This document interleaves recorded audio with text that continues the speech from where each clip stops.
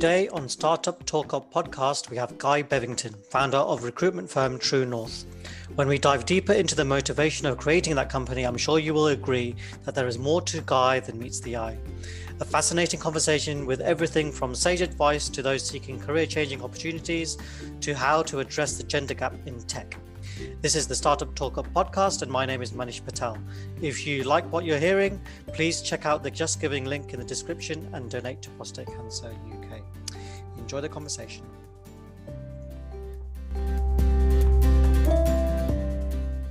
Hello and welcome to Guy Bevington, recruiter extraordinaire.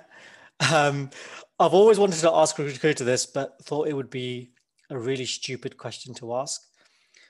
When you need someone on your team as a recruiter, do you go to another recruiter? Well, Manish, firstly, thank you for having me. And well, the answer is, I mean, there's no such thing as a stupid question, as we all know, but the answer is yes, you do. So yeah, you may or may not have heard of, but there's recruitment agencies out there that recruit recruiters, believe it or not. So I did not know that, actually. Yeah, that's really interesting. So there's recruitment agencies specifically for recruiters. Yeah, so they were called recruitment to recruitment, so rec to rec, basically. Interesting. And essentially, yeah, exactly the same job, but obviously just within the market of recruitment, which, like you say, I guess, yeah, to all intents and purposes, from a logic point of view, you think, well, if you've already got that skill set, why would you go to another recruiter? And it's a very, very valid point. So I guess when we are looking for people in the team, I'll do probably what most companies do, and I'll go to market first directly, and I'll, thankfully I do have a skill set where I'm pretty able to spot talent pretty quickly. But in the same breath, I also don't have the network, the community necessarily in that particular vertical. I mean, I know a lot of people in recruitment from having been in the industry for 13 years, but when you are, no doubt we'll get on to talking about this, but when you are working with a recruiter, the one thing you're really paying for is access to their network and to their community. So I'd only really work with a rec to rec, I guess, if they could bring me candidates that I couldn't find easily myself. But I suppose that's the point of every recruiter, isn't it? Is to be able to go out there and find those gems that the client that you're working with can't necessarily find themselves. So exactly, yeah. And when you're building that network, so yeah, obviously people come to a recruiter to have access to the network. But when you're building that network, it's, from my side, from the hiring side, it's, you get 10 messages on LinkedIn a day from a recruiter saying, hey, are you hiring? Doesn't it get really ultra competitive to start to grow your network in a qualitative way rather than a quantitative way?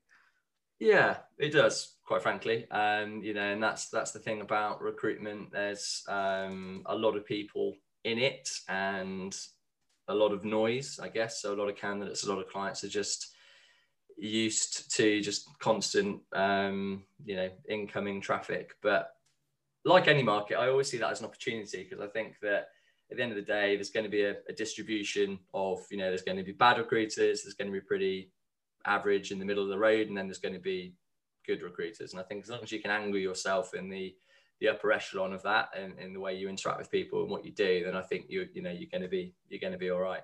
But yeah, you're right. I mean, I think the last count of how many, well, I'll ask you actually, see if you're in the ballpark. How many recruitment agencies do you think there are in the UK as of 2021? Okay, I would say 10,000 agencies. Yeah, good guess. That's generally speaking around where most people go, somewhere between 5 to 10. There's actually 37,000 agencies. Shut up. So, yeah, 37,000 in the whole UK. And yeah.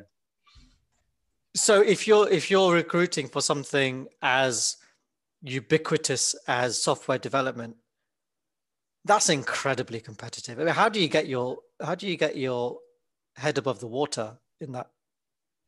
Well, do you know what? I mean, you're right. It is a very saturated marketplace because it is a very buoyant marketplace, and obviously there's a huge amount of demand for that kind of skill set, and obviously that's what attracts a lot of recruiters to it. But I genuinely think the way you are successful in tech recruitment is it's not dissimilar to the way you'd be successful in any recruitment, to be honest. And when people ask me, what is recruitment, I'll always try and distill it down in as fewer words as I can. But the one key word really that boils down to is relationships. It's the big R.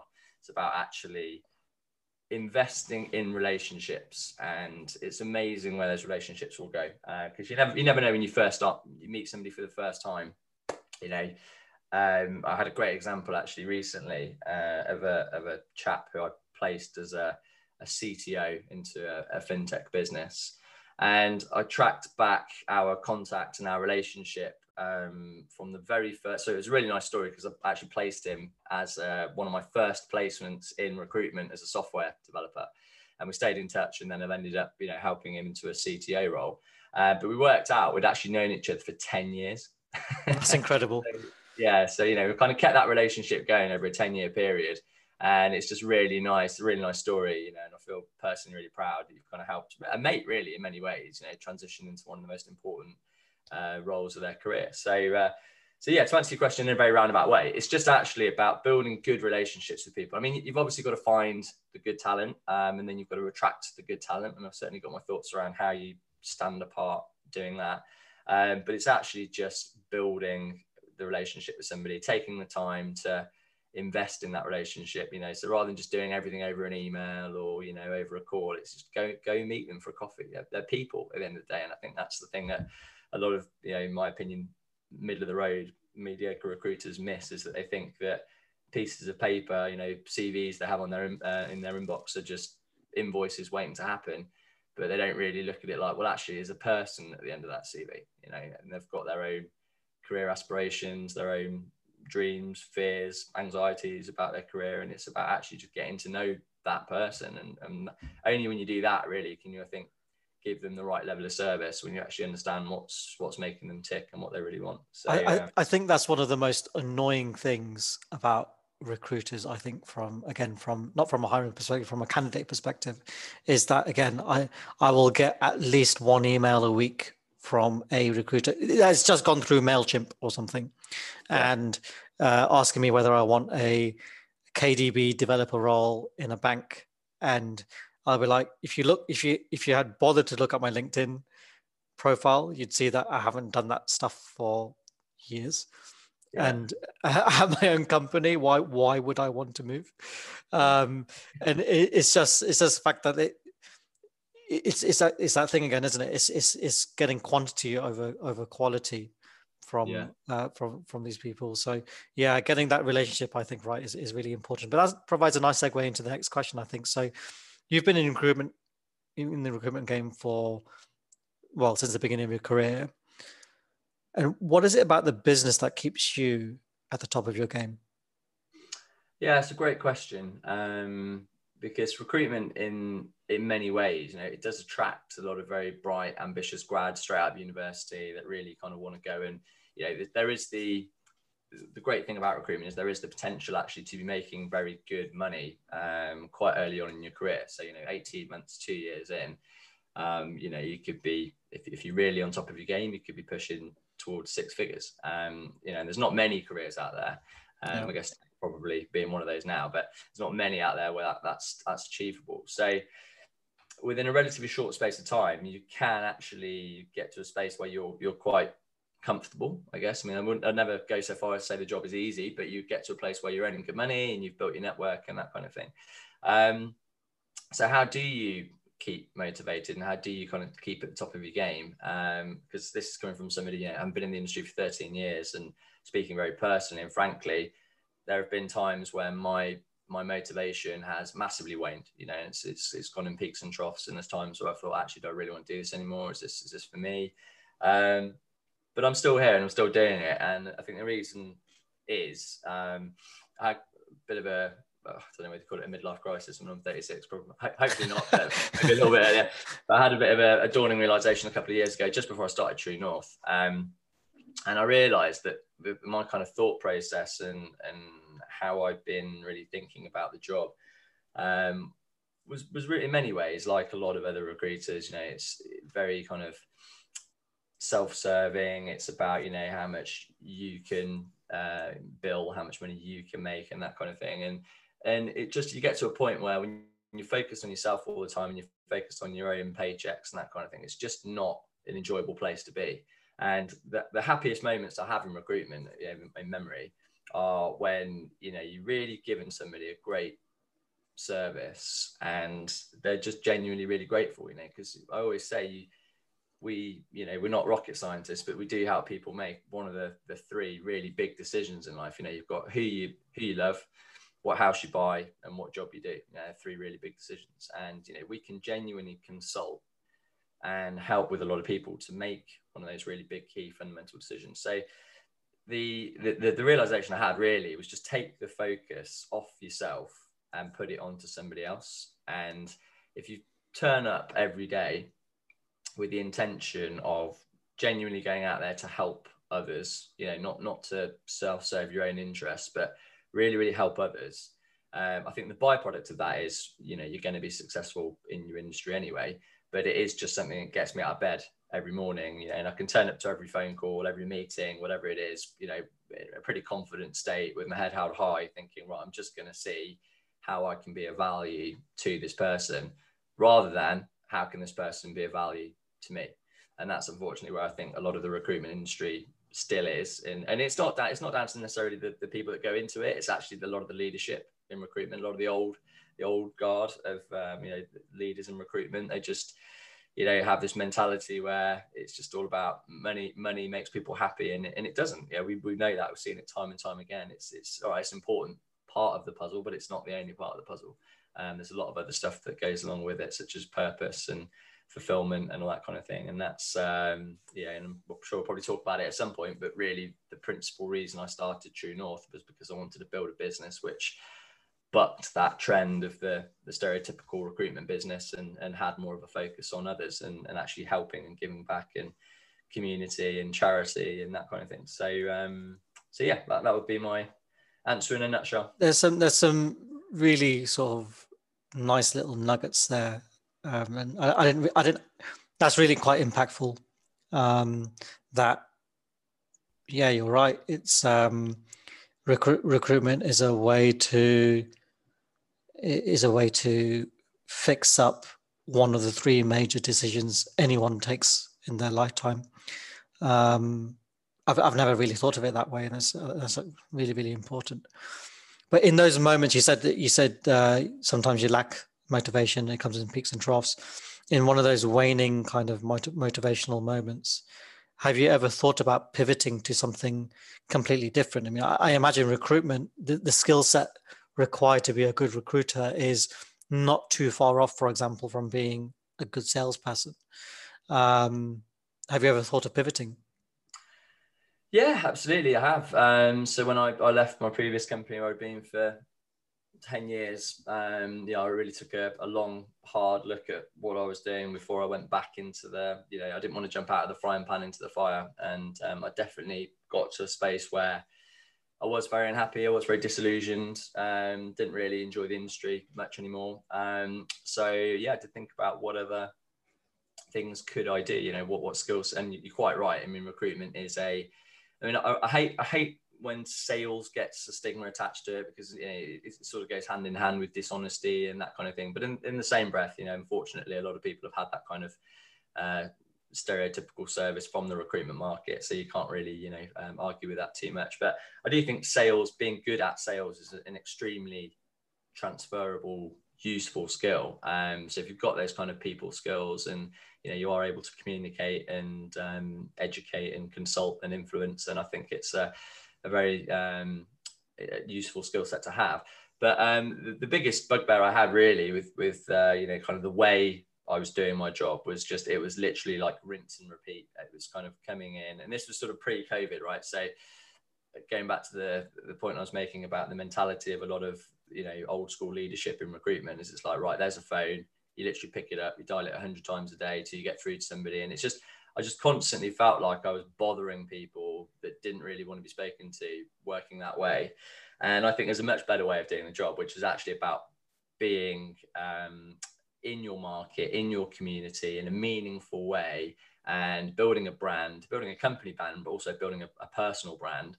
And I think a large part of that is down to marketing and the way you actually market yourself as a personal recruiter. So one of the things that I was really interested in, so I feel I'm quite a creative person in many ways. I don't like to sort of do the same thing day in, day out, and it just gets very boring very quickly for me. So I looked into digital marketing and learning. I've always been fascinated about how the internet has just totally revolutionized the world we live in the last 40 years, and how that's the trend. Look at Amazon, it's a trend that's just not going anywhere now.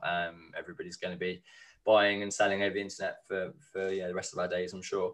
So I wanted to learn more about that, combined with marketing. And what kind of happened is, I really enjoyed that. So I did a few courses and sort of got a new education. And then I thought, you know what, there's a real opportunity here that I think a lot of people are missing. And it's actually just not necessarily reinventing the wheel, but it's reframing the way that recruitment is done.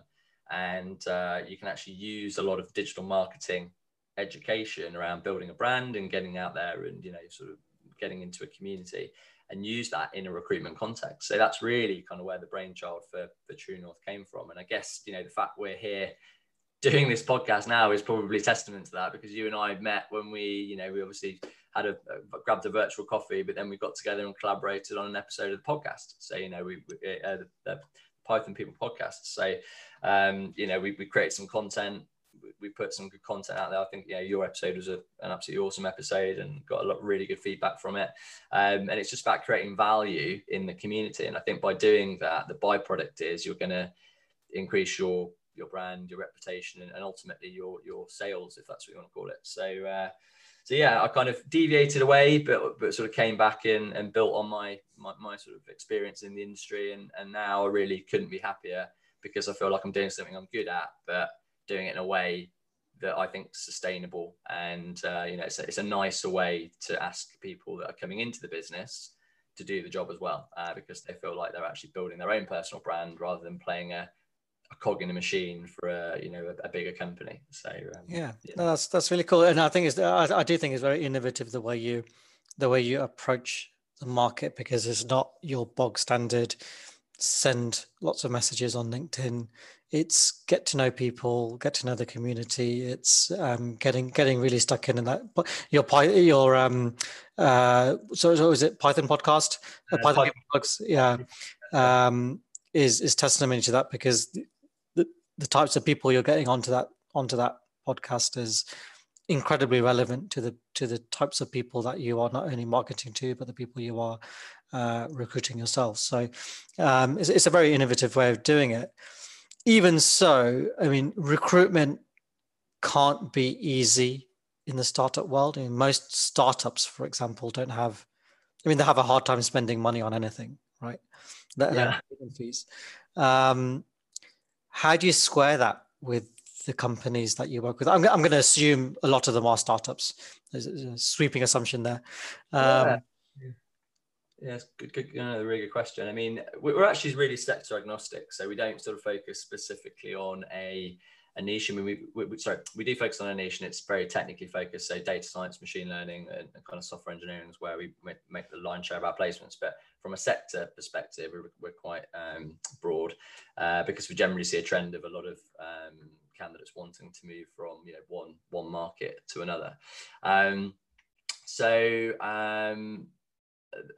We deal with clients from big multi company blue chips all the way through to smaller startup scale up companies, and the conversation interestingly doesn't really ever change too much, even irrespective of budget. There's always a bit of a reluctance and a reticence to spend money on recruitment agencies. And I'm a realist on that, and I recognize that, and I kind of always will turn up to any meeting and say, look, Mr. Manager or Mrs. Manager, if you can find these people directly in the market, please do, because you're going to save yourself a hell of a lot of money. And again, I kind of see part of my service as being really honest with these people about what they can do to attract better talent in the market directly. Because all right, that whilst that could be seen as shooting myself in the foot, I also see it as actually it's a way of me really demonstrating to them that I'm kind of wanting to partner with them and I'm on their side. And if you really build that trust and create that value for people and help them, I think only good things, you know, will come off the back of it. So yeah, that's my sort of take on it. But really, what I say to people is, you know, it's an investment, and people probably are your greatest investment in your business. If you were to distill a business down, it's pretty much going to be the people that are within the business. So if you're not sort of prepared to invest in the people that are within the business, then what are you prepared to invest in? You know, Yeah, those people. So those people that you talk about are also themselves only productive if they're truly happy and excited about the role. So how, in your experience, what is it that makes a candidate truly happy and excited about the role that you place them in? I mean, everyone's different, right? Everyone's got different motivators. So it's certainly horses for courses. And I think, again, that is what truly differentiates a great recruiter from an average recruiter, is somebody that actually takes the time to understand why that person's different and what they want. And they don't sort of do that, you know, blunderbuss approach where they're just firing one CV out and expecting every single client to want that candidate, and vice versa. But that said, there are some common themes certainly that I find in the world of, you know, recruitment, speaking to candidates, that that definitely ring true, and a lot of people kind of prize, you know, above all else. And the interesting thing is, for a lot of people, it's not money. And that's the first kind of myth, I suppose, in the market, is that most companies think that, oh, well, you know, this person's going to leave us, and you know, they try and do a last minute knee-jerk counter offer to give them another 5k. And it's like, well, do you know what, if you actually spoke to that candidate, it's probably not the reason they're moving in the first place. Because it's very often, you know, when I speak to a candidate that's unhappy, it's not usually around their package. Yeah, of course, you have conversations with candidates where they feel a bit undervalued, but it certainly doesn't rank at the top in terms of most people's preference. So I'd say the biggest things really that we see are around purpose. So playing a role in something that is bigger than themselves. Again, going back to the point I was making about, you know, recruitment, I think a lot of people become disenfranchised with a job because it's just so focused on how much they can bill, how much money they can make, that it gets to a point where it's just not enjoyable anymore. And actually, you want to play a part where you are making a change, you know, you are making a difference in the world. So for a lot of people, and I think certainly since COVID has come around as well, we've had a lot of candidates that have, you know, sort of taken stock of their lives and have been in investment banking and hedge funds, and go, do you know what? I don't want to do that anymore. I don't enjoy it. And I want to go to health tech. You know, look at Jiva and the great work you guys are doing. You know, there's businesses out there that people really want to get behind. Well, I was going to ask you that. So I mean, you're in the machine learning, data science, software development kind of space, and you must have seen a huge shift in the psychology and the marketplace during COVID, during the last 18 months. How has that actually changed things for you? So yeah, absolutely. I mean, it has for a lot of people, it has really made them take stock of what they're doing with their careers, and not necessarily even just down to the industry, but I think just around the quality of life that they had, and the way they were sort of living their life. You know, a lot of people, myself included, for, you know, you kind of just, you grow up, you almost accept that you go to school, you get a job, and then you walk around like this zombie for 10 years, basically commuting into an office and out of an office 5 days a week.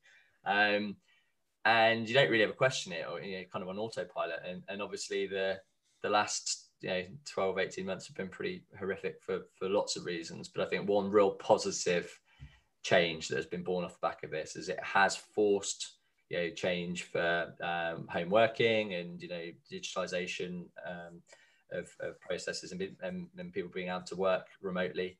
And I think that's only a good thing now, because, you know, companies have realized, you know, certainly a case before, I think, where the reason people didn't work from home, it was down to a lack of trust. It was down to the fact that most companies thought people are working from home, they're going to be slacking off, or they're going to be stealing company data, or whatever it is. And I'm really, really pleased that that myth has been fundamentally disproven, you know, because so many companies' productivity is actually, I mean, it's actually shot up during COVID, you know, and people have really kind of just proven it can work. So that's the biggest thing. I think a lot of good candidates now would be really remiss to go to a company where they're being told you have to be in the office 5 days a week, because there is no good reason for it, really. I mean, I wholeheartedly agree with that. That's is one of one of the bugbears that I found when I was going into the office, traveling an hour and a half on the tube to Canary Wharf or wherever, was that a whole bunch of time was just being wasted, just sitting there Totally. reading paper or just listening to music, and that's productivity time that's gone. So I for one, I'm not surprised that actually people don't slack off at home. They tend to work pretty much, pretty harder, I would say, um, and therefore companies are quite happy for the employees to work from home more often than not now. Yeah, Do you enjoy working from home? I Given do. your Yeah. interactivity, I mean, you have to have coffees with people all the time. You have to, it's a very, like you're saying, it's all about relationships. How do you Yeah. maintain that? I must admit, I was a bit worried when, obviously, so we started the business pretty much just before the pandemic arrived, and I was thinking, God, because bearing in mind my whole approach is, and then really how I aim to differentiate myself from people is, rather than just do a phone call, is I'll do a phone call with a view to booking a coffee and going to meet that person and having the face-to-face interaction, because I think that's how you truly establish a relationship. So obviously when that wasn't a possibility anymore during COVID, I was thinking, God, but it is incredible how technology such as this, video communication, it's never going to fully replicate the quality of interaction you're going to have face to face if you're in, sat having a coffee with someone or a beer with someone or whatever. But it does make the job infinitely more doable. And that's one thing we've realized now, that we don't need to be in an office 5 days a week. We can have very meaningful conversations like this. But what's also happened is, and again, I think how people have surprised the powers that be, is that there's this sort of resurgence now to wanting to get back together and socialize again. So, I think we've started going in 1-2 days a week into London, and that's absolutely perfect. For me personally, I've got a young family, and again, that's one of the things I really resented about being told I had to be in the office 5 days a week, is I would go through periods of Monday to Friday literally not seeing my kids at all. They'd be asleep when I left, and they'd be asleep in the evening when I got home. And it's no quality of life, and you're just not going to play a part in your kids' lives. So to have that balance now, where I have breakfast with the kids every morning, dinner every evening, I do bath time every night, it's fantastic. But also being able to go up into town a couple of days a week and spend time with the team, and go for drinks, and that's just perfect to me. And I hope that's kind of where most companies will get to now. And that's the thing, that's what's right for me. But I think the place we need to get to is what's right for the person, not what's right for the leaders of the company, because everybody's different. A mother of 3 may have very different circumstances to a young 25-year-old grad that's just graduated. They may want different things. But I think that's where the companies that really get this right off the back of this pandemic will be the ones that offer the right solution for the right people, and they're flexible in their approach to realize that it's not one size fits all. I think that's right. I feel the same way about spending more time with the children. Although ironically, at the beginning of lockdown, so 2 weeks into the lockdown, there was a sign on the office door saying "Do not come in if the door is closed."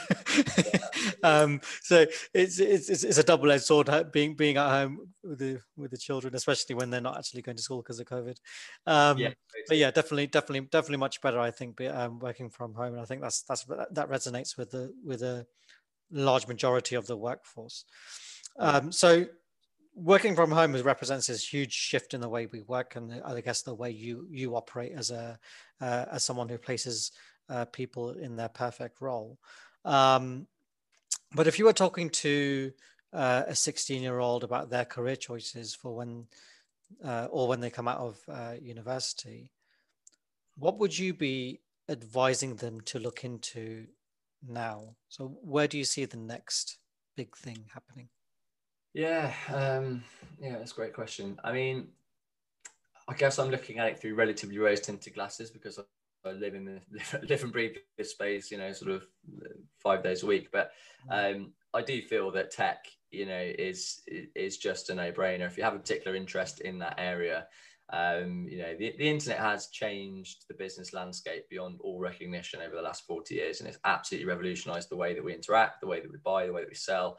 And I think having an understanding of really the most powerful tool that we've ever had from a business point of view can't be a bad thing. So learning how to code, I mean, I've got my horse a little bit here now, but my wife's a teacher, and I have conversations, she's a maths teacher, I have conversations with her very regularly about the speed at which the business landscape is evolving and changing. And then you look at the curriculum in school, and it's pretty much exactly, certainly the same as what I was taught, like 20 odd years ago. And I'm pretty sure it's probably the same as what was taught 20, 30 years before that. Yeah, where there are two different worlds, the pre-internet, and then there's where we are today. The curriculum is just not catching up anywhere near at the speed it needs to, in my opinion. And I'm not necessarily just talking about software engineering as a skill to learn, but I'm talking about things like financial advice and money management and things like that, just stuff that you're not taught at school at all. And then you kind of entered out into the open world to fend for yourself, and you kind of think, we have the ability now to put together a more a curriculum that will make more well-rounded, well-adjusted people in the market. So I do think tech is one of the things that, personally, as I say, I'm probably looking at it through quite rose-tinted glasses, because that's what I recruit in, but I recruit in it for a reason. I think it's where the market's going to be, for the next, forever, really, moving forward. So that's what I would say, to be honest. And I think machine learning particularly is a really interesting area that, making life easier for people, automation, predicting behavior. I think, again, that's something that's just not going to go anywhere. It's only going to become more and more important to every business. So I think machine learning is a particular facet of tech is really important. But sorry, go on. I was just saying that to be honest, and I'm not going to be one of those kind of dads to my daughters that sort of constantly tells them what to do. And I think there's a large part of enjoyment in life is just learning by your own mistakes, doing things that you enjoy. And I would always I'm only going to really give my daughters two pieces of career advice when it comes to them going out into the world of work. And that is, number one, do something you enjoy and don't focus on doing something just for the money. And number two is just do something that's going to help others, because if you can provide a service for others, doing something you enjoy, it will innately have a value to the market. And if you can do those two things, all right, you might not be Jeff Bezos or you might not become a millionaire, but you're probably likely to do it better off the back of it, and you're probably going to have a much more fulfilled and happy life. So if you can do those two things, I think that's genuinely probably what I'd say to a 16-year-old, if I was speaking to them about their career choices now. And that's really great advice. And actually, my next question was going to be, are you going to try to encourage your daughters to do coding? Yeah, I will, definitely, because I do think, as I just said, it's a really, really important thing. I think getting it right in terms of timing is a really important thing as well. And I think the world and you look at sort of gender diversity in tech and all that kind of thing, it's such a hot pot at the moment and a hot potato that, but I think it sits far deeper than an earlier stage than the business world. I think it's an education level. Well, that's something I actually picked up on your LinkedIn profile and the mission of your company, True North, and the reasons as to which you set that company up with a very lofty goal of addressing the lack of gender diversity in technology. Why do you think there is this lack of gender diversity in coding, in IT in general, in technology in general? Yeah, really good question. I mean, I think everybody often does try and blame interviewing processes and the world of work and that kind of thing, but I do think it fundamentally sits at a much deeper level. And I really would go back to, well, probably even pre-education, actually. It probably boils down to kind of societal gender stereotypes, and they're just constantly reinforced by society. And when people ask me why did I focus on gender diversity within tech, I'd like to say it's for really altruistic reasons. I'm just an amazing human and I want to make the world a better place. Yeah, actually, I'm sure you are. Well, yeah, thank you. But the truth is, genuinely, it was because I've got two daughters, and I can see that they potentially might not be getting the same choices or the same opportunities in life because of the way the world works at the moment. And I do think there's innate things within boys and girls, and I'm being very general when I say this. Obviously, I don't want to offend anyone, but I think I've got a couple of daughters. They have a tendency to play with dolls. We provide dolls, cars, all the toys, and my brother's got a little boy. He loves cars. We can see just when they play together that we're not pushing them in any direction, but there's just innately within them this kind of preference to play with certain things. That then gets, I think, reinforced kind of back into society, and our children get railroaded quite early on at a very susceptible age to a certain route and a certain preference. And I think that STEM subjects, for a lot of girls, they just don't really ever, from what I can see, they're not really ever prioritized or championed as much as maybe something like the arts. And I think if we can sort of debunk that myth and sort of turn that on its head and actually introduce kind of STEM subjects to girls as a very viable way of then I think there's more of a likelihood of that filtering into the world of work. So I think it's getting better. Definitely the gender diversity element of things is getting better, and it's more accepted now, and it's evening up, but it's still a kind of a 15 to 85% balance of men to women in the tech market, which is obviously very far away from 50-50. Has that changed over time, over your career? Because I remember when I started in tech in the 2000s, it was incredibly male dominated. There was eventually one female developer on the team out of dozens of men. Are you seeing that slowly changing over time?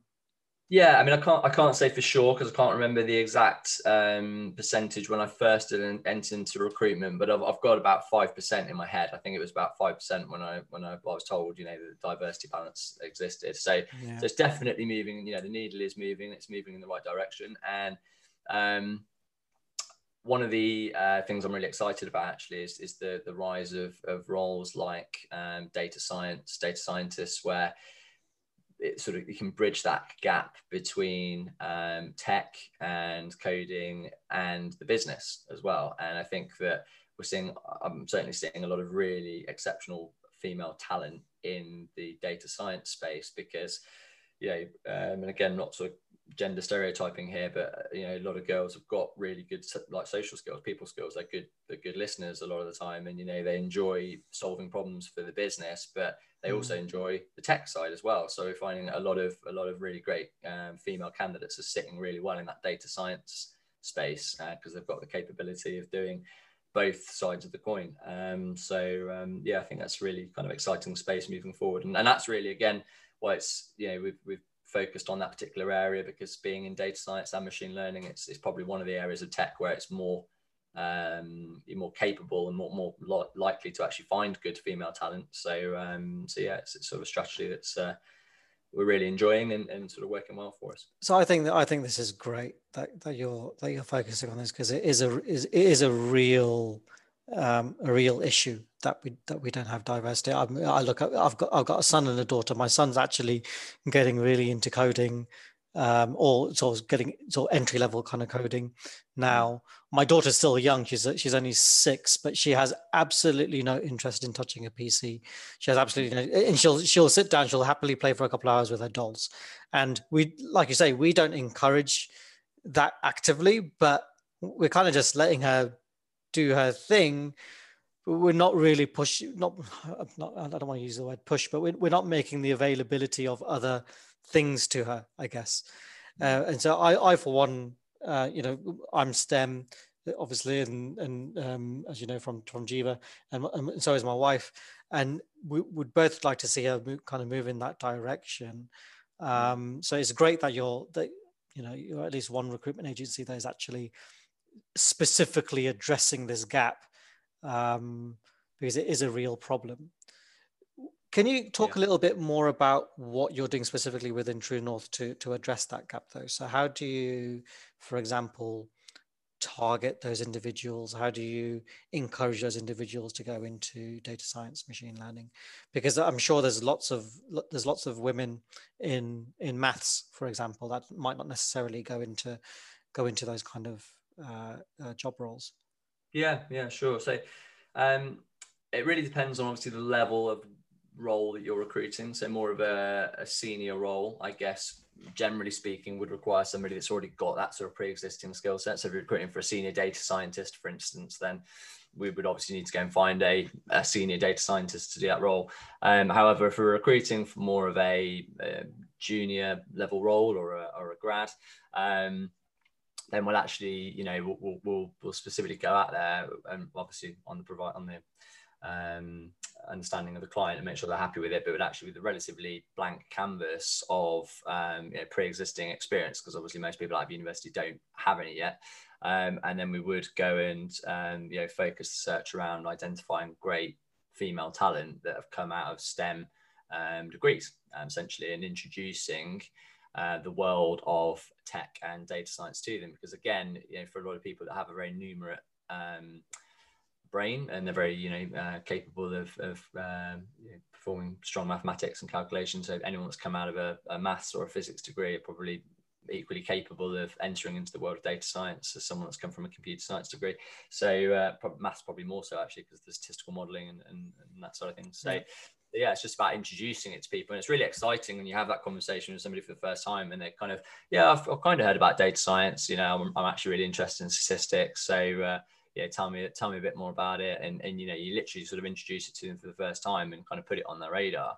That's a really rewarding conversation to have, because you hopefully kind of, and I always say it's just about being the change that you want to see in the world. And that's what I want to do for my daughters. I want them to have that opportunity, somebody to have that conversation with them at that stage.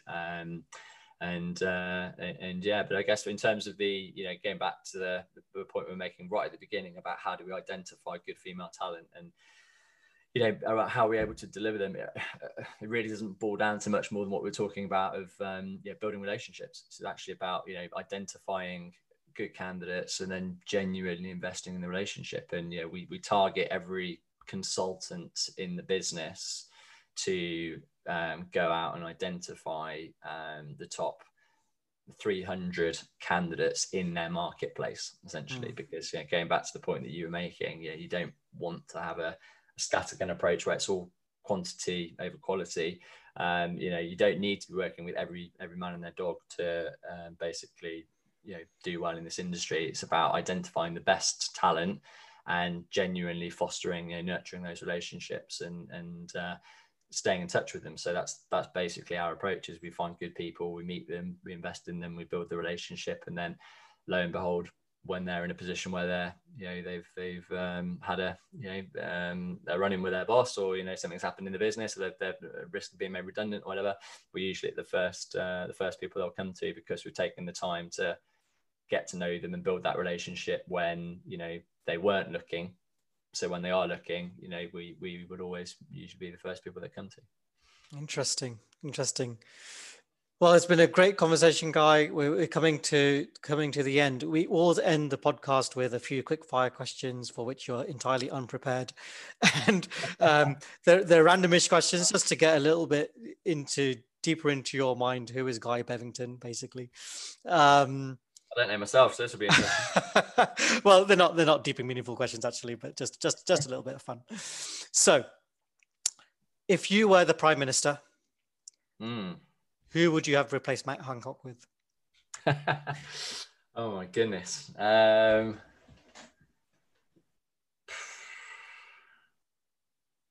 mean, I would probably say Jonathan Van Tam, but he doesn't really, he's obviously professed that he doesn't want to get involved in the political side of things, but he's about the only guy in throughout this whole pandemic that's had, He's come out of it really positive, hasn't he? Yeah, it seems like he's got his head on his shoulders. So if he would have been up for it, probably him. Cool. But yeah, I guess so. Cool. What's the dumbest thing you've ever seen on a CV?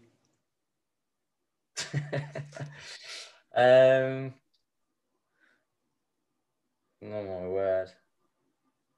I mean, there's so many that it's kind of taking me a while to filter through them all in my own mind.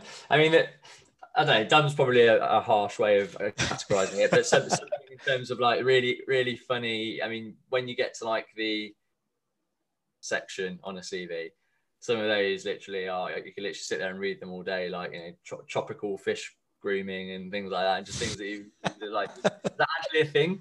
But I enjoy reading those because you kind of get a feel for the person, and obviously it makes good conversation when you end up speaking to them. But yeah, I've seen a fair few weird and wonderful interests, put it that way. Cool. A data scientist, a machine learning engineer, and a software engineer are locked away in a school's computer science lab to work on the next big thing. Who wins? Well, they're all pitting against each other and they're all building something. Yep. So there's a data scientist, a machine learning engineer, and a software engineer. Software engineer. Very interesting. I mean, I love data scientists, but I would have to say, unfortunately, they kind of sit at the end of the food chain as far as they need the data to be able to actually make anything meaningful happen, generally speaking. So it'd be a toss-up between the data engineer and the software engineer. I'll probably have to go software engineer just because if they were full stack, they could probably get the data, but then also build something, build the business logic, but then also make it look quite nice and shiny on the front end. So it depends what they're building, but I'd probably have to plump with software engineer. Cool. Psychometric profiling for hires. Good idea or bad idea? Bad idea. That is pretty. That was, you were right on there. That's interesting. That's interesting. Yeah, I think it's a way that people basically assume that there's this chart of how you can measure. You know, I don't agree with it fundamentally, to be honest, because it just also means you're probably going to be taking cookie cutter blueprint. Everyone has to be the same kind of, you know, and good teams, we all know, don't, you know, they're diverse. They're made of different people, different personalities, different experiences. So yeah, I don't really agree with it. Interesting. What's the better hiring strategy for an early stage deep tech startup? Inexperienced but cheap, or experienced but expensive? Do I have to just pick one, or can I go blended approach? You can answer as you like. I would say it's always going to be a blended approach. I mean, of course, there's going to be a space for ambitious, enthusiastic, passionate grads that can pick up tech quickly. Obviously, they're going to be very cost effective and very useful in a startup environment, but you also can't have the blind leading the blind. You need to have some people in there that obviously have been there, done that, got the t-shirt, and they may cost you a little bit more, but ultimately probably going to save you quite a bit of money if you let a load of grads into a room going out there building the wrong thing. 2 years down the line, you're going to waste quite a bit of cash. So I'd have to err on the side of caution and go with the boring answer of a blended approach, if that's all right. Good answer. Would you rather play football or watch football? Oh, God. I do a bit of both. I suck at that. No more boring answers. Yeah, no, I suck at the playing football part. So I probably have to say watching football from an enjoyment perspective. But I do enjoy playing football. It's just I need to get better at it to probably get any form of long-term reward out of it. But yeah, at the moment, obviously watching a lot of it. Yes, of course, Euros, yeah. It's been a pretty good tournament, hasn't it? Yep. If you could rewind the clock to when you made your first career choice to get into what you do now, would you have changed your direction of travel? That's a really good question. Probably not, because now I feel like I'm doing it in the right way. It's got a whole new lease of life, and I kind of feel I've had the ability. I feel I could have done it in the way I'm doing it right at the beginning. But life's a learning curve. So if I hadn't gone through what I've gone through to get to where I am now, yeah, you know, so probably not. I don't think there's much else that I would do that I would be better suited for. Maybe unless I tried a bit harder at the football thing and then got good at that. But no, I think just, yeah, you know, I'll probably stick with what I'm doing, to be honest. Great. Guy Bevington, what a fantastic conversation we've had. Thank you for joining us on Startup Talk Up. Thanks for having me. Absolute pleasure.